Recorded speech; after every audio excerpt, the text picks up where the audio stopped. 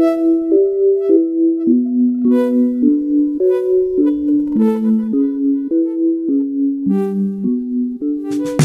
into this week's Think Deeper. I'm Jack Wilkie, joined by Joe Wilkie and Will Harrop once again.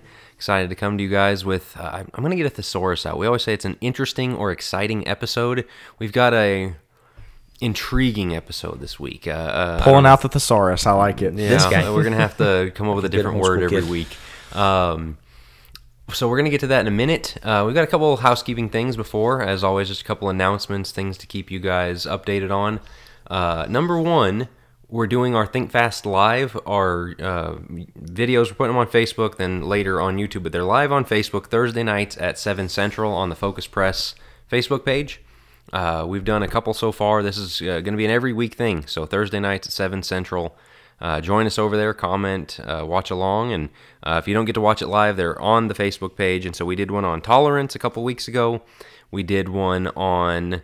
now I'm drawing a blank because I'm talking and didn't think to go over. But on the myth of hateful Christians, we did this the Andy Stanley week. video, right? Yes, yeah. Yes. And so the idea that Christians are so hateful towards the sinful, towards LGBT or towards whatever. So check those out, number one. Number two, Joe and I were talking as we were getting together for this, and he had heard from somebody in a certain state, and I had heard from somebody in a different state, deep thinkers all over. We want to know, we're going to get a map together of where everyone's listening from. Facebook or YouTube, send us a message, comment. We're pretty easy to find. Tell us where you listen from. In fact, we'll put a post out that just asks, where are you from? If you're from another country, even better, even cooler. And we really want to see how many states are represented. If you don't feel comfortable with sending your city, no problem. We really want to know how many states exactly we can get. Yeah, more than anything. And so we want to get all 50. And if you know somebody, if we don't have them in one of the states, find a friend in Hawaii or something and send them and tell them you need to listen to this so we can fill out our map right. here. But yes, please let us know about that. We're very excited about that because our number, we started comparing notes and I think we've got a lot more than we thought. So I think we're over 30. I was trying to, from people that I've heard of or looking at the states, I think we might be over 30.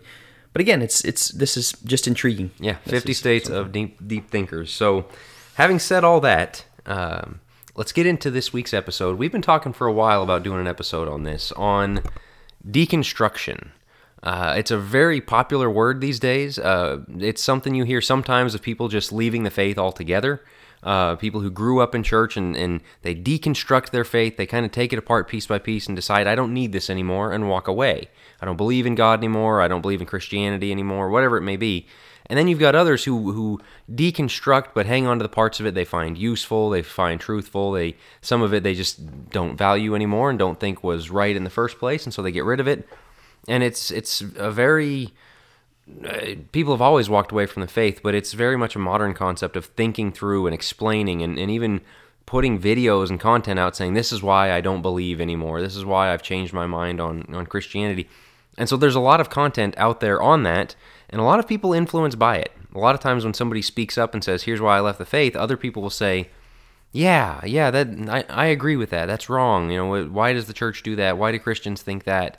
And they drift along with them. And so it's a very pernicious, very dangerous thing that's going on. But we also want to hear those stories a little bit, and we've looked at some of them. We've listened to some videos and things like that in preparation. And we want to look at what critiques maybe we can make use of and what things they get wrong. And so we've got a lot to go over here today. Joe, I think you kind of drove this one, but it's something we've all had on our minds. Anything you want to add before we get into the meat of it? Yeah, just my wife is friends with a lot of people back in the Northwest. She comes from Washington State, and it's very sad. She recently had a friend who is deconstructing and is posting a lot about it, and that's one of the things that drove this is that's not the first that we've seen one of her friends do that. She's had a few that have done that, and each time it's very, very sad, but it's also a time of reflection to say, okay, what actually is happening? It's very easy to take one side and to beat them up and say, well, how dare they? But some of them make legitimate cases, not to leave the faith, but some of them make legitimate cases. And one of the things you're going to hear about, I'm just going to jump right in. One of the things you hear the most is this idea of spiritual trauma. We have spiritual trauma. The church has hurt me, right?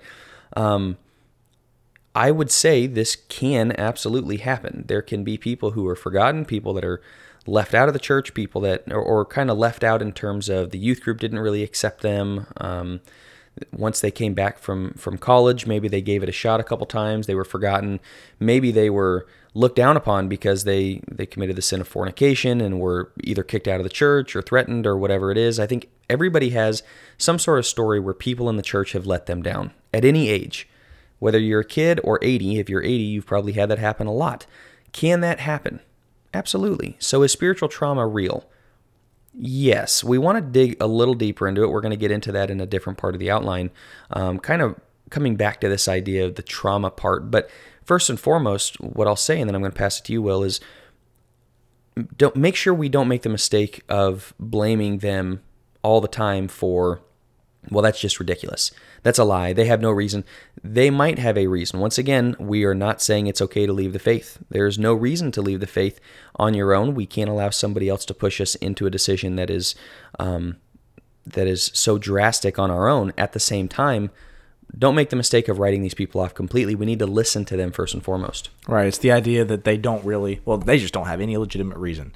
And, in our eyes and mind, the word legitimate thrown in there, have any legitimate reason, but to say that they're just, you think about people that raised in the church their entire life, youth group you brought up, go to Bible classes, they were at church every time the doors were open, and then all of a sudden they're done with it. They're walking away, and it's like, that's typically not something that's just done, at the drop of a hat on a whim. It's usually something that, again, you can throw around the word legitimate. Usually there is a reason. Whether it's legitimate or not, there is a reason or there's multiple reasons. And one of the things, so we're going to get into all those. We're going to get into, as Jack said, maybe some of the things that us as the church can kind of learn from, and then other things that typically people who are quote-unquote deconstructing really have wrong. We're going to get into both of those things. But Joe, you said it in the sense that with this idea of spiritual trauma, we as the church and we as faithful Christians need to make sure that we are not a party to driving certain people away. I don't think there's any denial that there are certain people in the church that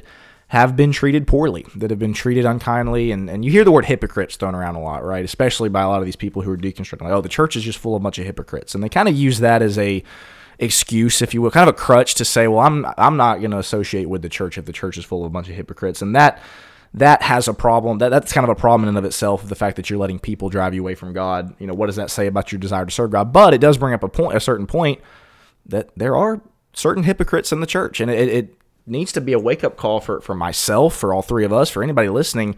We need to make sure we're not a part of that hypocrite clan that is all about preaching certain things, all about being legalistic, is all about making, putting out this front, but then living something else in our personal lives. I think for young people specifically, that word hypocrite is thrown out quite a bit. The idea that, well, you guys just preach all this stuff and say this and that, but look at your lives. You don't live it. That's something that we all need to do a reality check on for ourselves to make sure, once again, we're not falling into that hypocritical category. Well, Jesus warned us about stumbling blocks, and better to have a millstone hung around your neck, right, than to make one of these little ones stumble.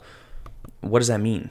That means there are people who maybe are hypocrites. There are people who do cause others to stumble. So that's not a problem of 2,000 years ago. That's still a problem of today. That can happen where it's a devastating thing to see somebody leave the church. But if you were to go back, the little decisions and little conversations and little things that happen along the way do have an impact, may have a massive impact, and it may push them in a certain direction. Not necessarily, look, they will be responsible in the eyes of God for their decision, no doubt. At the same time, do we really want to make somebody stumble to be the reason somebody has stumbled? But I think, Will, you hit on an interesting point. The hypocrisy. One of the main areas of hypocrisy that you see in those who are deconstructing is looking at their parents. I have had multiple people who maybe even had preachers as parents, and they come to therapy, and the story that they tell from their preacher dad or whatever else versus who they actually knew it was, or and not even necessarily in the therapy world. We've heard this from personal stories of, this was the way it was at home. Why is it, do you think, that there is such a stereotype about preachers' kids, right? The idea that they're the most rebellious ones, right? That's a trope all throughout Hollywood. Yeah, something else is happening at home, and it speaks to the hypocrisy within the home. And so you grow up where your dad gets up and preaches this amazing lesson in front of everybody every Sunday, and is screaming at you and is domineering and is just not a good guy, and you're seeing him cuss and you're seeing him drink or whatever. Those are stories that happen. And you're supposed to square this with Mr. Religion on Sunday. As parents, so as church members, we have a responsibility to make sure we're not making people stumble. As parents, we have to think of it the same way. We cannot be hypocrites. If you believe something, you got to believe it wholeheartedly, and you got to make sure that your life is lived accordingly because our kids are watching. For sure. In all this, I think it brings to mind the Scarlet Letter, the classic novel, and it's one of those that I think a lot of the criticisms levied in that are very parallel to the criticisms of the deconstruction people, but then the things the book gets wrong are things they get wrong as well, which we're going to get to towards the end of it. But very much this harshness, this judgmentalness, this again hypocrisy of you're holding something above somebody else's head and hammering at them that they have to be perfect while you're not perfect yourself, and the shaming somebody for their behavior and all that, rather than leading them to repentance. And so sometimes there is that like very harsh, strong parenting or expectations and a feeling of a lack of forgiveness. There's all of these things that come into it when they paint the church as being hypocritical of like, I have to be perfect, but you're not perfect. So this isn't fair, and I don't want to associate with people who are going to judge me in this way. And that's, that word comes out a lot, judging. I always felt judged. And there's lack of grace and all of these things. And so I think there's a fair criticism. And when you brought up stumbling blocks, we've talked about this a couple times, I think, is that these people are responsible for themselves. They will stand before God responsible for walking away from the faith. There will also be other people responsible for that. Their parents, teachers, elders, and that's why it says, let not many of you become teachers, because you might be that person who says something or teaches the Bible in such a way that it gives somebody a wrong idea of what the faith is, or tells them that the Bible is not consistent, or there's hypocrisy, or whatever it may be, that it's not possible to please God, whatever the teaching is. And so yes, there are stumbling blocks. That's Matthew 18 Joe quoted earlier. I think that was James 3 I just quoted. There's a number of ways in which that hypocrisy, that the church that they are shown, can lead them to walk away. And so it's that's again a lot of these deconstruction stories. That's what they point to, is something that was told to them in the church, something that was taught. And I don't think we should 100% take their word for everything, because some of the criticisms, there's things where I was around for the accusations that the person was making. It's like, it wasn't the way that you think it was. Sure. But on the other hand, there is some validity to when somebody says, man, I was never given any grace for anything. I was always made to feel like I was dangling above hellfire every time I did something wrong, and every time I sinned, I was unsaved until I repented again. And I mean, just all kinds of wrong teaching about forgiveness and grace and Jesus' sacrifice and everything. And that's a heavy weight that the church should look at and think, we got to get this right so we're not giving people a false view of who God is. Well, and you might be sitting here listening, kind of wondering, well, why does it sound like these guys are defending the people that walked away from the church? But and first of all, as we're going to get into, we're by no means saying that we need to change our message or that we need to compromise Scripture. If you've listened to any of our other episodes, you know that is not the case. That's not what we're saying. But you study the New Testament, you study Acts, you study kind of the way that the church started and the way that it grew. There was a magnetism there. There was a drawing people in, and people wanted to be a part of this group that we, to put it simply, just don't see a lot of anymore. That's not to say that evangelism doesn't happen or that people aren't being added to the church. That's not it at all. But again, how many episodes have we brought up the way that our numbers are decreasing rather than increasing? It seems as though the magnetism that existed in the New Testament, in the book of Acts, as people were wanting to know more about this special group of people, it's gone the opposite direction. People are distancing themselves further. And so if you're sitting here wondering, why are these guys, kind of defending them? It's not necessarily a defense. It's more of we need to, once again, take a closer look at what are some things that we might be doing to add to this, to be a catalyst for some of this. Not that again, that we need to change the message or anything like that, but we need to look at the problem and see what the symptoms are. Interestingly, in the church, we can be so individualized that we don't understand the generations. We don't understand why the generations and grandparents being involved in everything is so important. And we don't understand why the church is... We talk about the church family, but when it comes to somebody making a decision, we act like it happened in a vacuum. As though none of these things push them toward that. This is not blaming the other side as much as we're trying to place responsibility on the appropriate shoulders. So as we begin introducing it, we want to make sure that we're not just so heavy-handed on the side of how dare they leave the faith. We're devastated, honestly, that we have so many people our age that are walking away, and we're looking at it going, why and what can we do about it? And that's really the second part of our outline, unless, Will, you wanted to... Well, I don't know if this is where you were headed, but the other thing about the reason why a lot of younger people are leaving the faith is because there was kind of an atmosphere and environment of don't ask questions, right? Of questions are bad. Questioning God is bad, or questioning God's word is bad. And my dad is somebody who's taught on Christian apologetics, for 20, 25 years now. And he's always said it's not wrong to question. It's not wrong to have questions, to wonder, how can I know God exists? How can I know the Bible's inspired? What might or might not be wrong is how you go about answering those questions. But I think for a lot of younger people, for a lot of people who have left the faith, they might have felt like there was an embargo on any kind of questioning, that they just couldn't ask any questions. It was, nope, just kind of do what you're told. We've always done it this way, the traditionalist thing. Does that make sense? Yeah, and I think the fear tactic of, somebody asks a question, it's like, oh my goodness, how in the world could you ask this question? Why would you ask that? Right? Why would you ask that? Yeah, are you thinking of leaving the faith? And then they kind of manifest that themselves of, they push their kid to, oh, I guess I can't ask that question. I guess that's not a question that we want to. Well, let me go to Google. Let me go to my friends. Let me go to other people. Literally anybody else, right? Seriously, that will answer that question. And atheists are all too happy to invite you into the fold, invite your kid into the fold to answer the tough questions of life, quote unquote. And we could do the same. We as Christians can do the same. These things are happening, especially you think about the time kids are walking away, as we're talking 18, 19, 20, maybe up to 25, we're seeing a massive amount. First off, that goes hand in hand with college. I'm not a big fan of sending kids off to college for this reason. I'm fine with college, but we did online, and I think it was great because we were still able to be solid where we were and to participate in the church. But this is also a time where kids are figuring themselves out. They're figuring out life. What is life about? Who am I in life? And what's my role here? What am I doing here? So, of course, they have questions. We should invite those from a Christian perspective and not be freaked out if they say, is there a God? How do we know there's a God? We say, well, that's a great question. How about we walk through that and show, instead of, well, has none of my teaching ever worked? I've been teaching you about God for the last 17 years. Why in the world would you ask that question? Take a deep breath, right? Take a deep breath and recognize this is part of the process of them figuring out who they are and everything about life. Be willing to accept the question and say, let's go back to God's word. Or even if they're saying, well, God's word isn't accurate, that's not, we don't believe that. Okay, first, where are you getting that from? Who's telling you these things? Well, this is just something I've been thinking. All right, well, let's go study it. Be a team in this. We want to be a team. But when we're a team, that means we also can call them out when there are things that they are doing that are clearly wrong. Things that it's one thing to say, yeah, I've been hurt by people in the church. Hey, we get it. That can happen. That's no excuse. We cannot allow our spirituality and our religion and our Christianity to hinge on somebody else being nice to us, right, on somebody else treating us well. That can't happen.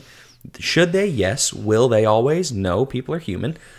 At the same time, I think there are some that we can absolutely call out as wrong, maybe as selfish, and as clearly running in the opposite direction for a specific selfish reason. Jack, get us into that.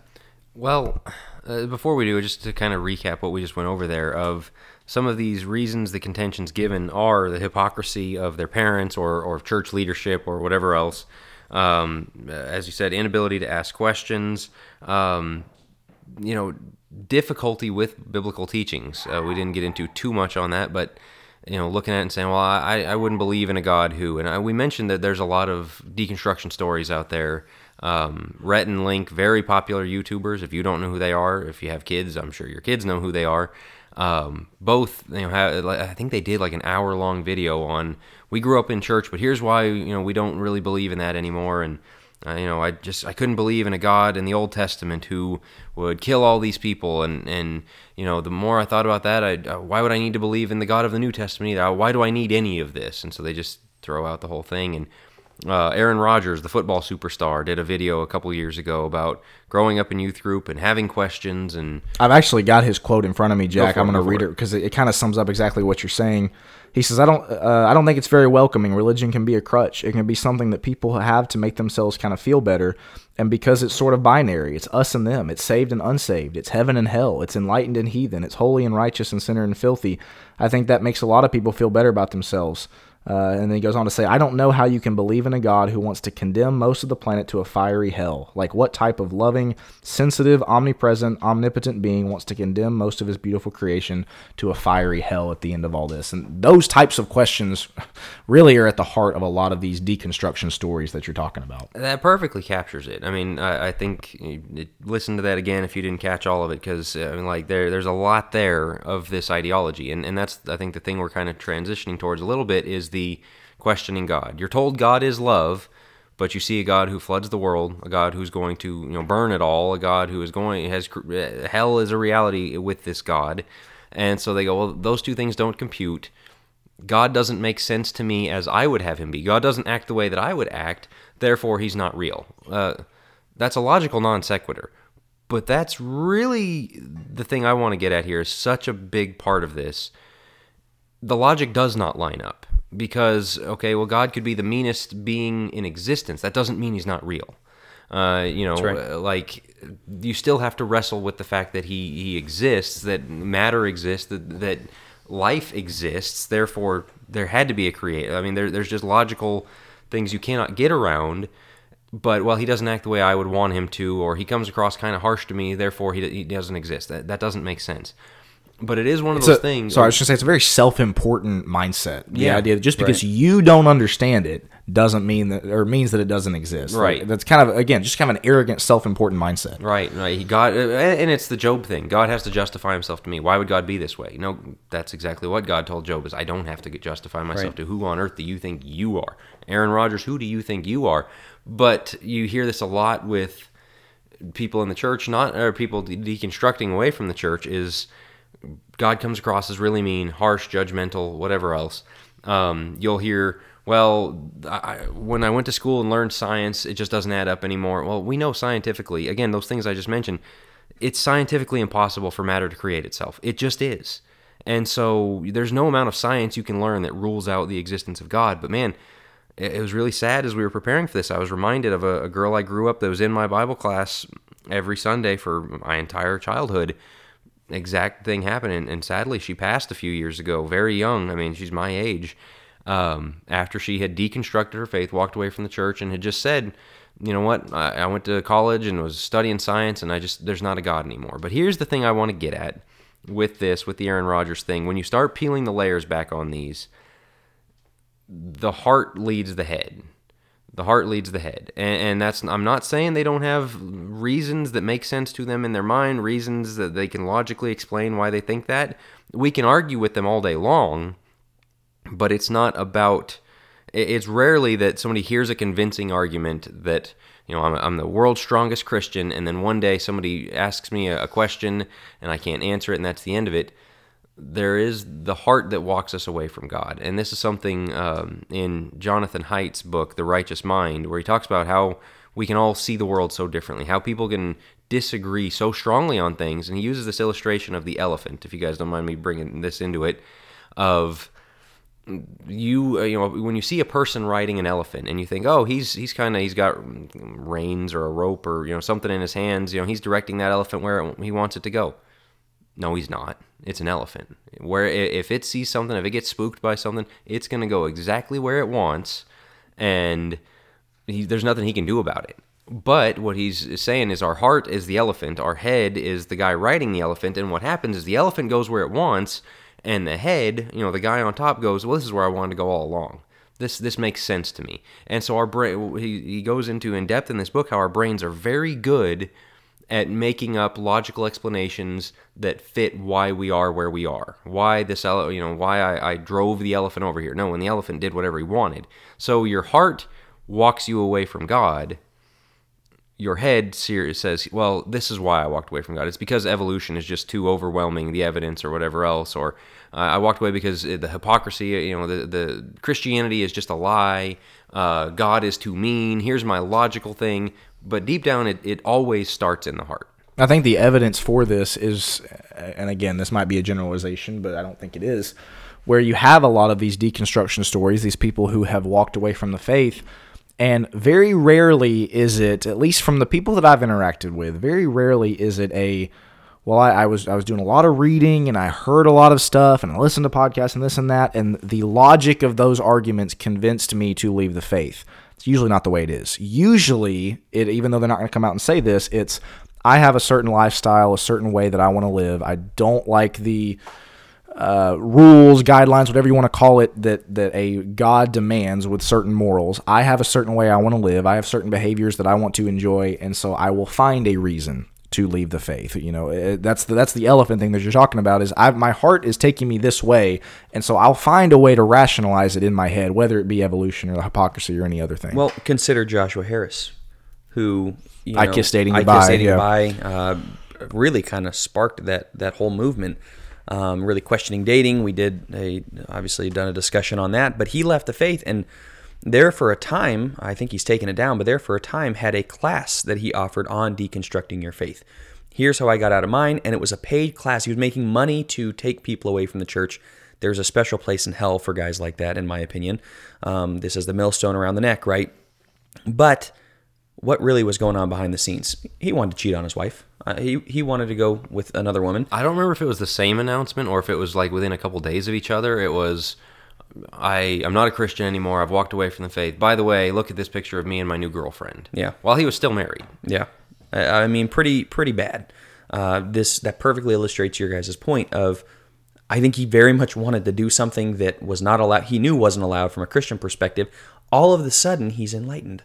All of a sudden, isn't that convenient? Wow, yeah. How convenient! And then again, 2 days later or whatever it is, here we go. That's what it is. It's a lifestyle change, and so the heart is leading the head. But for all of these 18, 19, 20-year-olds, maybe up into, again, close to 30, that we see leaving the faith, I agree with you. I think it's a heart issue. What would you say is the main driving point that's causing these heart issues to begin with? Not the head issues. We know the colleges, we know TikTok, we know all sorts of things are really taking them away from the faith. From a logical perspective, what do you think is taking their heart away from the fathers and mothers? My first inclination would be to say that their hearts were never really invested in Jesus in the first place. And once again, generalizing, I understand that. But when you consider, at least from my experience, the people that I've seen walk away from the faith, the people that y'all have brought up, if you have, and it sounds cheesy, but if you have a heart for Jesus, if you have a heart that loves Jesus, the other stuff is going to, in a way, work itself out. It's when you kind of have this shallow faith, this idea of it's an inherited faith, right? A faith that you just got from your parents. You're just kind of going through the motions. I mean, you see it with young people, right? They go to class, they go to youth group stuff. They're, at church every time the doors are open. But do they have a relationship with God? No, they do not. And so the first time, they get to college, or the first time they're away from mom and dad, and something pulls at their heartstrings, a behavior, a person, whatever it is, they didn't have that heart relationship with Jesus Christ and with loving God the Father, and really even with their parents in the first place. And so it doesn't take much to pull them away. That would be my answer as far as that goes. Jack, how about you? I'm going to say it's very much a peer pressure thing. We live in a anti-Christian culture, a growingly anti-Christian culture, especially generationally. If you're 60 years old, you do not understand the pressure on a 15, 20, 25-year-old among their peer group, if they go to school, you're in college, whatever else, to accept things. If you're the one who says, I'm not really okay with homosexuality, you're the worst person in the world. You're ostracized. You are ostracized. You are a hateful bigot. And so to publicly own that is really hard. You might not have any friends. You might lose friends that you had. And so I do not want to downplay the weight of that. And so I'm not saying it's okay. I mean, obviously, certainly it's not okay to say, well, my friends are going to be mad if I hold to the Bible, so I shouldn't. But I mean, that's something you're seeing more and more often. And I've heard this from church leaders of, we've got young people coming in and, they want to be part of the church, but they are pro-LGBT. They are pro-abortion. They are pro this, that, and the other thing. And so churches have a decision to make at that point of, do we try to appease them and say, well, it's okay to be that. We've got room for everybody. Or, man, if we draw a hard line on this, they might walk away. Well, you have to draw a hard line because it's the scriptures. We're not trying to appease. We're not trying to make the fence comfortable to sit on. You've got to pick one side or the other, but there is a tremendous cost right now, and that, I think, is where the heart is being pushed away. To that point, the Godly Young Men podcast, the Gym podcast episode that launches tomorrow, is really about this very thing. It's episode 5, and we're talking to young men. Joe and I are in that episode about it's time you stand up and say the hard things. The problem is we have a lot of 30, 35, 40-year-old men in the church, because, again, the podcast is aimed at men, who are not saying the hard things. It's more of a, well, we don't want controversy. It's better to just kind of blend in with everybody. And so that's why we have the young people who, I just say why. That's one of the reasons why. We have the young people who refuse to stand up for anything, refuse to disagree with the majority opinion, that refuse to try to swim upstream when the culture is pushing them downstream. And so that very much relates, for that episode that drops tomorrow, it very much relates to this, the idea of whether it be a very minor thing, an opinion, or whether it be something that is very, very important, like these spiritual truths that we're talking about. Young men have to have the courage, and of course young women too, to stand up and say difficult things, to say things that their friends or the majority opinion or online social media is going to disagree with. And right now we just don't have that. This is something I want to just re-emphasize again. Generationally, you just don't understand it if you're insulated from this. If you have a job where it's not a thing, I think I've mentioned recently that I'm trying to do some freelance work on the side to support my Focus Press work. Every company I've tried to work with are just saturated in critical theory, intersectionality, pro-LGBT, pride stuff. I mean, wokeism. It's all over everything they do. And talking to church members back when I was in Forney, of like, they constantly pressured, hey, call that little boy a girl if he wants to be, and let them use whatever restroom they want in your school building, or just whatever. Hey, we've got this corporate training where you've got to go learn pronoun sensitivity, and that's in Texas. Yeah, I mean, exactly, Bible Belt, kind of all of that stuff. And so, and I mean, there's literally stuff I can't do. Like, I'm really into sports. I wanted to just freelance and write some stuff for a sports site, for one of my favorite teams. I can't. Literally, they would look me up on Google, and not that I'm a big person, but they'd find me on Google, find a couple of my articles. I can't.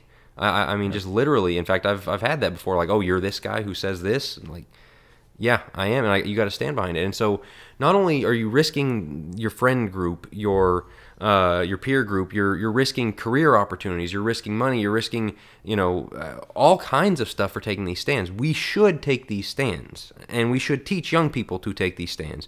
We should teach faith that God will provide even in the midst of this. But there is persecution that is on the table that was not faced by by any generation in American history that young people are facing today. And so when you've got that pressing on your heart of, my life, I might lose my job, might lose my friends, my entire life is going to be an uphill climb if I am an openly outspoken Christian who holds to biblical orthodoxy about all these kinds of things, that is the heart being weighed on heavily. Of, my life would be way easier if I did not do this. That's right. And then the mind, again, the head goes and finds reasons for, well, God, is too hateful, too harsh.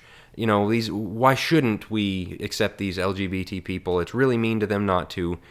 And so that's, again, the heart driving the head, and realizing this pressure on them is enormous. And so in fighting against deconstruction, we have to help them see it's not going to be easy. I'm not claiming it is, but it's really important that you do. Well, we have an entire episode coming next week, spoiler alert, on keeping kids faithful. And we want to get more into this. But I think that's a great point, Jack. Like, as we teach Christianity, we have to start teaching not from well, everybody knows this, everybody accepts it. And I almost, though we don't explicitly say that, I think we kind of do. We kind of have this idea that everybody goes along with this, and this is just the way that it is. We need to start teaching our young people how to be countercultural. That it's not just okay to be countercultural, we have to be. Here's how you do it. Here's why this matters. We have to start building up their self-esteem from a younger and younger and younger age, because we figure, well, they'll figure it out. They're not figuring it out. They're finding their self-esteem in their friends and in their workplaces. And this made, not to continue to beat the dead horse, it's made exponentially more difficult when they go to public school. That's exactly it. And when they go to secular colleges where they're getting a lot of different stuff, and I'll be honest, even some Christian colleges can still push some of this stuff, but then think about the jobs they're getting as they come out. They're getting these tech jobs, whatever else. You think you're going to walk in at IBM or whatever, one of these tech jobs, And IBM, what year is it? I know. I was trying to think of Cisco, Apple, Apple, Facebook, as he Google, talks into a MacBook. Yeah, good point. Good point. IBM. I don't know why IBM came up first, but that's the one that came to mind. So apologies to anybody who works at IBM. yeah, that's right, for being ancient. No, but I would say anybody who's working in that, do you think they're really going to be accepted if they... So it's not just school. It's not just high school. It's not just, the public schools and the colleges. This is, to your point, Jack, everywhere. We have to do a better job of creating countercultural warriors that don't have any problem standing against anybody. I didn't even mention evangelism. It's almost as if they have to work as Chinese missionaries. You Yeah. cannot openly walk in some of these places and try and convert somebody. Like, that is an HR violation in some places. And so you have to do, as I said, like Chinese missionaries do, like kind of work on a friendship with somebody, and outside of work, now I'll have the chance to, I mean, it's crazy. It's very hard is the point I'm making. And so the appeal to deconstruct your faith is stronger than ever. And so, like you said, we've got to go the other direction. And you look at Daniel and Shadrach and Meshach and Abednego, who show up in Babylon, and the pressure is immense to conform. We're not going to conform. Multiple times. I mean, over and over and over the first few chapters of, no, we can't do that. We're holding to our faith. We're going to keep praying. Before they even get to the idol part, the things that they can and can't eat. Yeah, the diet that they stay on. And so, I mean, just how strong they were. They knew who they were, and they hung on to it. Joseph knew who he was, hung on to it. And you've got, these were young people that hold that example that we have to have. And again, so as we look at deconstruction, as we look at the pressures that are going to be put on people, and again, it's just all of these emotional things. How can you believe in a God who says these two loving people can't get married? How can you believe in a God who would say that poor young woman, doesn't have right over her own body? How can you believe in a God who won't let women get up and preach? How can you believe all of the testing cultural points that we're faced with right now, that all of their friends are, again, going to look at them as backwards for holding to? It's really hard. It's the emotional buttons, though, that they're pushing, which is all those things you just brought up, which we just addressed in the Think Fast. Yeah, it's the heart thing. I do want to turn the tables a bit and kind of transition us, get your guys' thoughts on maybe some of the things that I seriously doubt anybody who's listening to or that we have a listener who has already deconstructed and has walked away from the faith. Maybe we do, I don't know. But let's say you know somebody who does. One of the things that is frustrating to me personally about all these people that, for instance, I've heard it, well, the church just, that they wronged me, so I'm never going to step foot in those doors again, right? Kind of what we started with, the idea that you've been hurt by the church, and so you're never going to darken the doors of a church building again. That is such a crutch and such an excuse, at least from what I've seen of people who, they just don't want to serve God. It's the idea that if you really wanted to serve God, you wouldn't let anybody stop you. If you really wanted to seek and you really wanted to know the truth, you wouldn't let what somebody did to you hurt you, or to stop you from doing that. And I go back, Jack, you just brought up the kind of the persecutions that we're facing today. On the other hand, on the flip side, and I guess y'all can get into this next, I feel like for those people that do say, man, the church is just such an obstacle to me, you consider what the first century Christians went through before they became Christians. And Paul was getting stoned. Obviously, he was, sent by Jesus. But, Paul was getting stoned. The first century Christians were running for their lives. There were so many things that they were going through, and yet it was still worth it to them. They still wanted to be all in when it comes to Christianity. And we've got a lot of people who have, quote unquote, deconstructed, who got their feelings hurt, got a little offended, and so they were done with it. Doesn't add up. You can't let something like that, and again, I don't know that we have anybody listening who is deconstructed, but if you know somebody who does, point out to them, look, these people in the New Testament, it was worth it to them. And so they kept pushing, and yet this victim mentality that we see just absolutely permeate the generations today really pushes this idea of, well, I got my feelings hurt, I got offended, so I'm just going to swear off the church forever. That means you really just don't want to serve God, and you're using people, you're using the church as an excuse. But what would you guys kind of have to say to that, kind of the flip side of what we've been talking about? I brought up the Scarlet Letter earlier, and that is the two sides of it. I say, like, it shows the excesses where people can use Christianity to go too far, and she's got to wear the letter A for the rest of her life for adulteress. Like, what about forgiveness and grace? If in God's eyes she's cleansed, I mean, that should not stick with her. But on the other side, and that goes to, again, the things we opened up talking about of some churches do mess things up. Some churches do drive people away, and that's not good. But then for her part, and I think this is what you're getting at with a lot of the people today, there was a deserved level of ostracism. You commit adultery, that is a sin, and it's a very public thing. She's pregnant. Everybody knows, that's something's going on here. Like, that's not okay. And you look at, I've been reading a really interesting book on church discipline. South is the guy's last name. I think this is the third book you brought up on this episode so far. If our listeners are keeping track, Jack does his we got read, Jack's book club Dropping here. Jack Wilkie book club, yeah. Jonathan I don't think Haidt, anybody this can one. keep up. Yeah. Scarlet Letter. I just know the story. I don't think I've read the whole thing, but anyway. So now you now you So sorry, I got me cut all you off. I self-conscious. apologize. All right. No, but with this South book, he's going into Corinth, disciplining the guy who had his stepmother essentially, and like you can just see the point about the church discipline is this is awful. Everybody needs to know this is awful. Everybody needs to know it's not okay. And so when the church comes out, and I mean, how often do we exercise church discipline? Is kind of the point the guy's getting at in the book. Is like, it's only in those extreme circumstances when we do, and we probably should be a lot better about confronting and dealing with things as is. But it is that when somebody's told, you can't do that, that's a sin, that's wrong, and then, that's where sometimes you just see somebody like throwing themselves on the ground going, oh, look what the church did to me. No, you should be ashamed of your sin in things like this, and you should realize there's a guilt there, because the point of the church discipline, the point of your sin being confronted and you being told to stop doing that, the same point with that guy in Corinth, the same with any church discipline we see in the Bible. Let know this is not okay, and you're going to lose on what you have in the church until you repent. And it's to bring about your repentance. It's not out of hatefulness of the church. It's not of the church thinking we're better than you and we don't like you anymore. It's we want you to repent, and that means we can't continue to pretend things are okay when you do this. And so this deconstruction thing of, the church was so mean to me. Well, if they said your sin was a sin, they're doing what they need to do. Imagine the spiritual trauma, quote unquote, of the guy in 1 Corinthians 5. Getting Right. called out in a letter from the Apostle Paul. Yeah, he could have taken to YouTube and told his story of. That's exactly it. Can you believe that leaders in the church are saying these things? If he really wanted to take it that way, but that doesn't stop Paul from writing it. It doesn't stop the Holy Spirit from inspiring Paul to write it.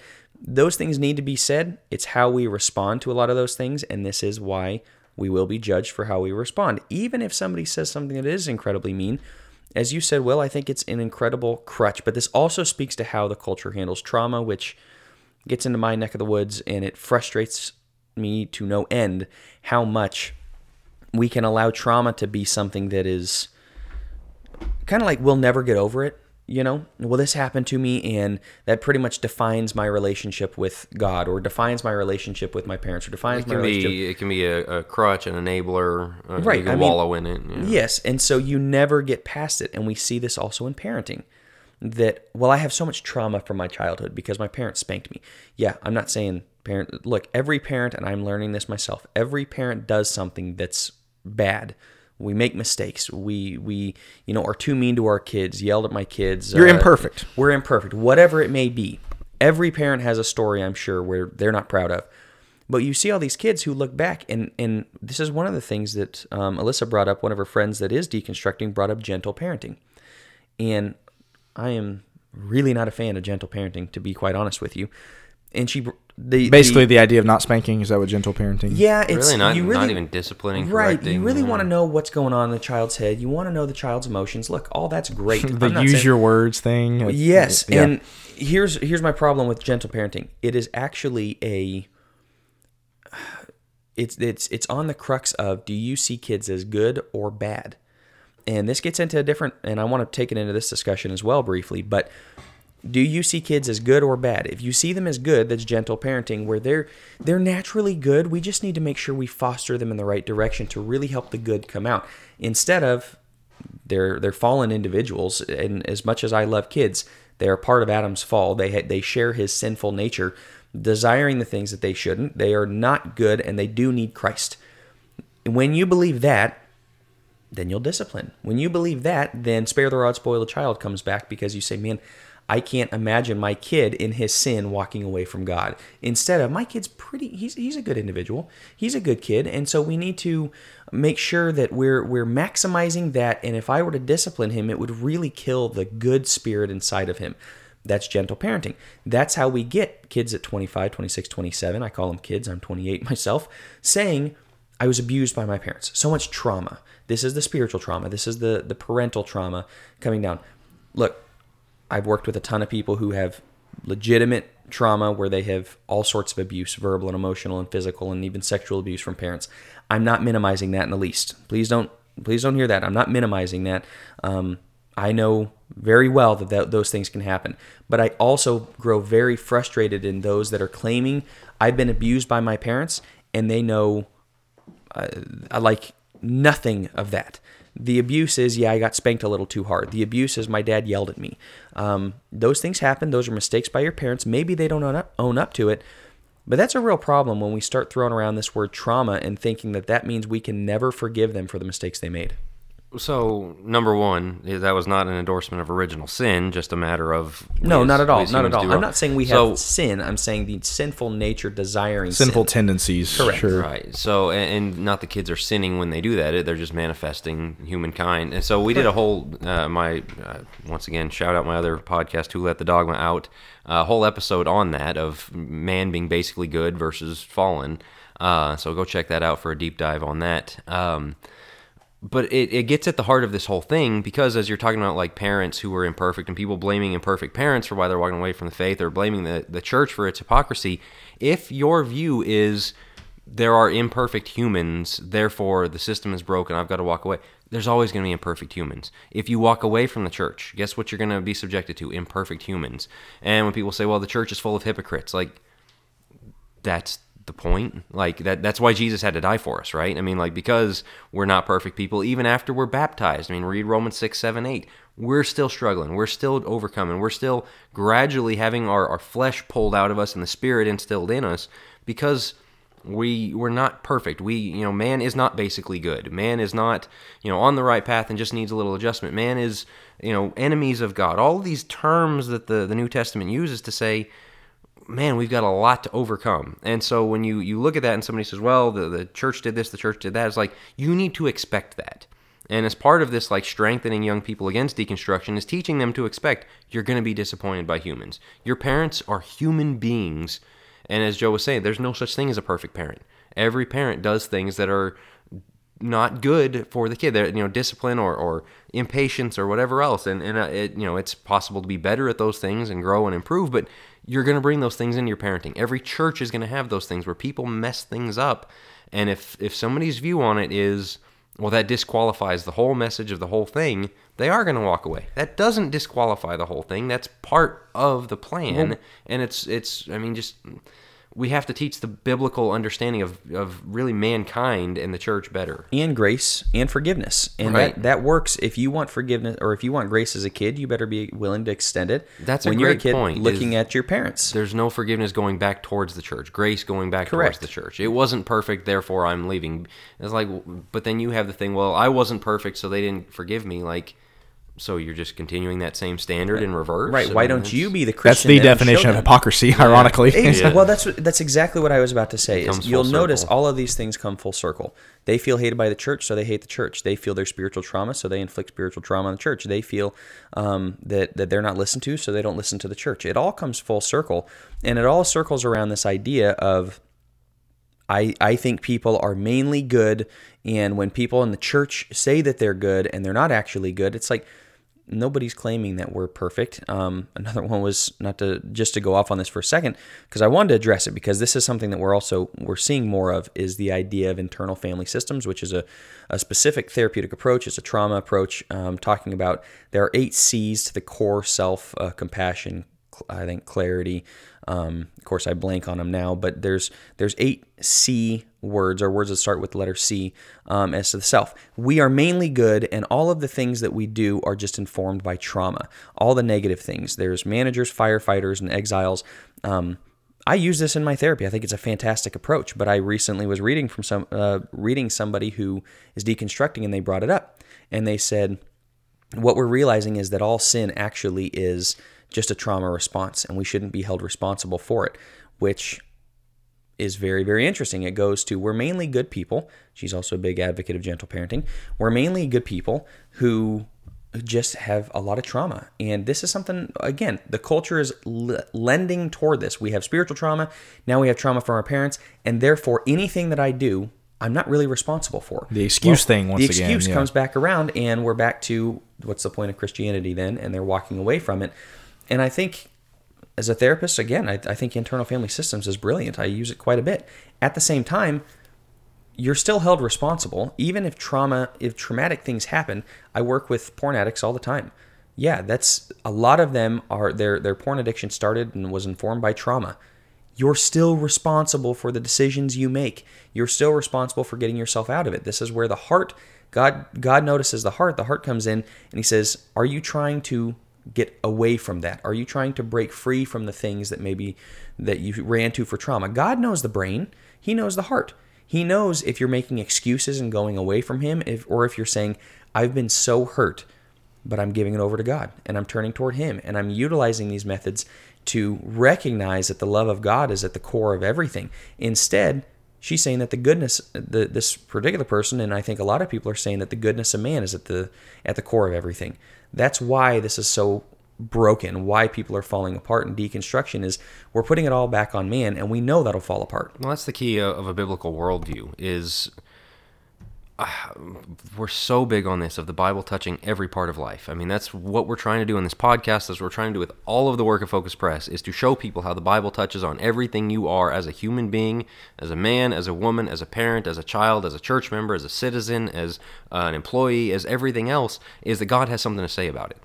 And God has something to say about the bad things that we do, that where it comes from, and if we're basically good, and all these ideas. These are all ideas built on a foundation that is not a biblical one, and so it makes sense that their conclusion doesn't end up a biblically correct one, and they walk away from the faith. And so this will be something we get into more next week on staying faithful. Not that we're saying that as parents. We have not raised faithful children, but we are all, children of families of faithful, those that grew up in the church and stayed in the church, and really what helped us along the way, I think, is what we're going to talk about next week. And that's such a big part of it, is viewing everything through a biblical lens and asking God, what does he have to say about it, before asking the therapist, the news broadcaster, the Wikipedia article, the YouTuber, everyone else what they think about it. Because, man, they come up with these bad ideas that sound really good to the heart, and then the heart drives the head, and there you go, wandering out of the church. I want to steer us in a direction to kind of wrap us up here with two questions. Really, and this first one I'll answer, and I don't want to get too much into it because, again, the topic for next week is going to be about keeping kids faithful. But the first question, and I'm trying to put myself in the shoes of somebody who might be listening with these questions, and the first question is, okay, I've got a 9 or 10 or 11-year-old right now. What do I do right now to basically mitigate the possibility that they are going to deconstruct their faith? Basically, what can you do as a parent? And again, we'll save most of that for next episode. So I'm going to ask you guys to comment on that after I go here in a second. And then the other question is, let's say you know somebody, close friend, family member, who has deconstructed. That's really the one I'm going to kick to you guys. What's your first approach? What do you say? Tips, pieces of advice for that. But for that first question that I'll go ahead and answer before handing it back off, about having, what do you do for your kids? The first thing that I'll say, I guess the only thing I'll say, because I don't want to use too much of it again, is to stress personal accountability. Joe, you kind of just hit on this. Young people cannot grow up in the church and get to the baptistry and then leave at 18 thinking that just because their parents were faithful means that they're going to be faithful. You have to stress to your kids the fact that, look, yes, while you're living under my roof, you're going to be going to church. But at the same time, you have to have a personal relationship with God. You have to want to grow your faith. You have to know why you believe what you believe. That has to be on you. Now, maybe not for a 9-year-old, but for a baptized Christian, for somebody who wants to become a child of God, these are things that it's personal accountability. They're not going to be able to get to Judgment Day and say, actually, God, my dad's going to give my report for me, thanks, or my elder. Yes, they're going to give account, but as y'all have said repeatedly in this episode, every individual is going to give account. And so I think that's a message that a lot of young people don't get. is that they are going to have to be personally accountable for their decisions. And so I think if for any parents that are listening, if you start stressing that to them as early as possible, again, just about the idea that, hey, don't wait around for me, don't wait around for your Bible class teacher, for your youth minister to grow your Bible study, your Bible knowledge. Is something we got into in the Godly Young Men podcast again about young men. It's time you step up in your relationship with God. Don't wait for your parents. Don't wait for your youth minister.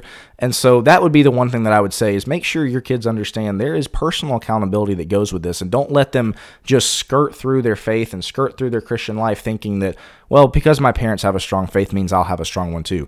If the last 30 years have taught us anything, it's that is most certainly not the case. But what do you guys have to add to that? Yeah, to go right along with that, I would say two things. Create the need and create the relationship. And what I mean by that is you have to create the need. No, I don't believe in original sin. At the same time, I think we can all agree we are sinful beings. All sin and fall short of the glory of God, right? Fall short, meaning not fallen. We have all sinned and fall in the present short of the glory of God. So we have to create in our kids a deep need for Christ. How do we get to the point where we're 18, 19, 20 going, do I really need this? We have to show from a very young age, we're all sinful. This means you as the parent needs to open up about your sins. You need to confess your sins to your kids. You need to admit when you're wrong. You need to show that, yeah, you know what? I still struggled at that age too with lust, or I struggled at that age too with whatever it is, or I still struggle with this. Be real about it and show that points to Christ. This is the thorn in the side, right? Paul's thorn in the flesh. What does he say? He prays 3 times. It's not taken away. My grace is sufficient. My power is perfected in your weakness, is what Christ is telling us. Our kids need to know that. They need to see the need, their overwhelming need for a Savior. And in that, how amazing is it that the Savior wants to know us? That we get to have a personal relationship with God because of Jesus, because he was the one that tore that veil, right? And so we want them to understand what a blessing it is to have a personal relationship, to show them what that looks like, to model that for them, especially at 9, 10, 11. It's one thing for them to memorize scripture on their own. It's another thing for you to sit down and do it with them, for you to do Bible study with them, to do buy Will's Family Worship Guide. It's fantastic. Get that and start working on their personal relationship with God, which goes right along, Will, with what you're talking about, and establish their deep need for a Savior. Jack, how about you? Yeah, I think that's all really good. With the heart leading the head thing, you have to make the church and their Christian life and their family something where they just know they are loved, they're safe, they're cared for, that's where they can turn. That if they go out and tell their friends I'm a Christian and they lose all of their friends, it's okay because they've got it back here. That the pressure pushes them inward towards the church and not away from. Because that's one of the other things is very much that you see parents let their kids go be friends with whoever. The friends' peer pressure leads them, their heart, away from Christ. And then the first thing is when the church or the family are like, well, where are you going? Don't you believe this stuff? And the family becomes the enemy. I've got my friends. And Joe, you've talked about before, somebody you knew that a child that decided a teenager decided they were trans. And the first thing the trans community did was, take them in. You move in with me. I've got your back. I'm here for you. They found acceptance there in such a perverse way. They need to know my acceptance. When times get hard, it's the church that I'm leaning back on. So they need that. They need prayer as much as could be. You brought up needing a Savior. Absolutely. Be praying for them. I think of 3 John where he says, "I've no greater joy than my children walking in truth." I haven't even had a child, grow up to that age, but I can see what he's saying in, just the other day, I saw a Facebook friend or came across something where somebody I grew up with years and years and years ago, haven't kept any contact with them, find out they've got a family, married with kids, and they all go to church and they're active participants. It's one of the greatest things in the world. It's just incredible. I mean, like that, we want that for everybody. And so start working on things now that do that. You asked 2 questions there, but it's been 5 minutes since you asked them, and so I'm over here needing a refresher. Sure. The second question was, what do you say to somebody who has already deconstructed? Somebody, maybe it's a friend or a family member who they, like you brought up Joe with Alyssa. How do you bridge that gap? What would the first step be? What are some tips and advice you guys would give as far as, okay, they've already deconstructed, whereas the first question was, okay, kind of how to stop that, if that makes sense. Yeah, knowing the heart and the head equation, it's very tempting to try to speak to the head the whole time and say, look, here's the facts, let's argue about it, let's debate, I can explain to you why what you're believing is wrong. Doesn't matter. If you can hit their head with information that they can't combat all day long, the heart's still in the wrong place. And so at that, I would say don't even argue about it that much. It's going to come up sometimes. Hold your line on the truth. Don't compromise, because that's the worst thing you can do, and that's something a lot of Christians think we're supposed to do, is give concessions. Do not do that, but also don't go arguing with them all the time. Say, here's what I believe, you know what I believe, but also that love of like, look, this is where you want to be. This is, Christ and his church, and this is something you're missing out on that you don't get to have because you've walked away from it. And so very much the relational, truth is understood best through relationships because of the heart-head dynamic. And so keep that in mind. Remember, just bashing them over the head with the truth, as important as the truth is not going to get anybody back on the right track. I think that's great, and I would also add, give them that ear and ask them, hey, let's go to lunch. Come over to the house, whatever it is. I'd like to just know your story. What's pushing you this direction? I think this is very important for us to understand why. And sometimes them just being able to get out their story, there may be a lot of hurt. We want to accept that hurt. We want to say, man, I'm so sorry that you've been hurt in this way or whatever else. If you can tell it's not really driven by hurt, it's driven by, I want to do what I want to do. I think you're right, Jack. Speaking just to the head doesn't help, but we have to appeal to both. I can understand. We want to use a lot of terms like, I can understand this part, but have you considered this? Give them some things to consider, to chew on, and don't think that you're going to win the battle all in one, where by the time they leave that coffee shop, they're back in the Christian fold. They may not be. They've spent a lot of time thinking about this. It's very much like the homosexual sometimes coming out of the closet, where by the time they do it, they've been thinking about it for a while. So don't think that one conversation is going to do it. Stay in their life. Continually and consistently have these discussions with them and give them a platform to say what they have to say instead of just immediately looking to shut them down and shout them down. Will? Yeah, I think that's great. And I, again, want to encourage everybody to stay tuned for next week, because we are going to do a deep dive on keeping kids faithful. And we'll preface it in the episode. We sort of already prefaced it here.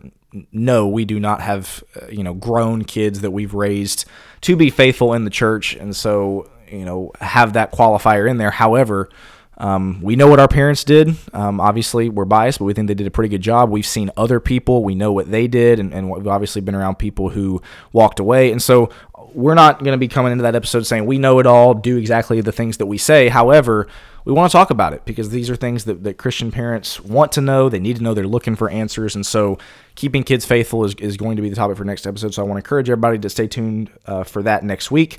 We do have a question, and I'm going to make the executive decision until we get a new or a better name. We're going to call it our Group Think segment. We're trying to have one question for every episode, at least one question that we're going to put out on social media for everybody to kind of give your thoughts and input on.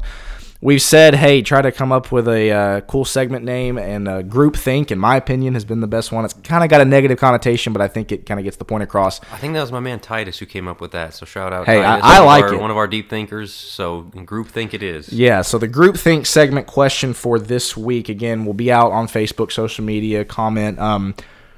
In your opinion, what is the single biggest reason young people are leaving the church? What is the single biggest reason young people are leaving the church? And again, one last time, we're not trying to be negative. We're not trying to just constantly bash the church and this and that and the other. This is a question that we want to get a lot of input on, because what can we fix, right? What are some solutions that we can come up with? If you have a thought, well, I think it's this, and this is, in my experience, what I've seen, that's helpful for people to know. Again, it's not about just being negative and bashing people over the head. It's, hey, we're solution oriented. We want to fix the problem. We want to do everything that we can to keep people faithful. So, again, the Group Think segment question: what is the single biggest reason young people are leaving the church today? Make sure and comment on Facebook and YouTube. And if there is a one that we didn't touch on today, if there's one that somebody mentions that we need to go back and touch on, we might look to do that in next week's episode. Even though it is about keeping people faithful, this all kind of wraps together. I would almost consider this a part 1 of 2. Sure. And so please let us know. Seriously, comment in this next week. And if it's something that we just completely missed, it's not on our radar, we would love to go back and address it for you as well. Absolutely. So, again, stay tuned for next week. And with that, we're going to... And the 50 states. That's right. We said at the beginning, let us know what state you are listening from. We want to see, man, if we could get 50, that'd be super cool. We'll get it at some point, but let us know. It's up on our Facebook. It's up on, or if you're listening on YouTube, drop a comment there. We're going to start our map. So. Yep, absolutely. All right. We are going to wrap up there. Thanks for listening, and we'll see you guys next week.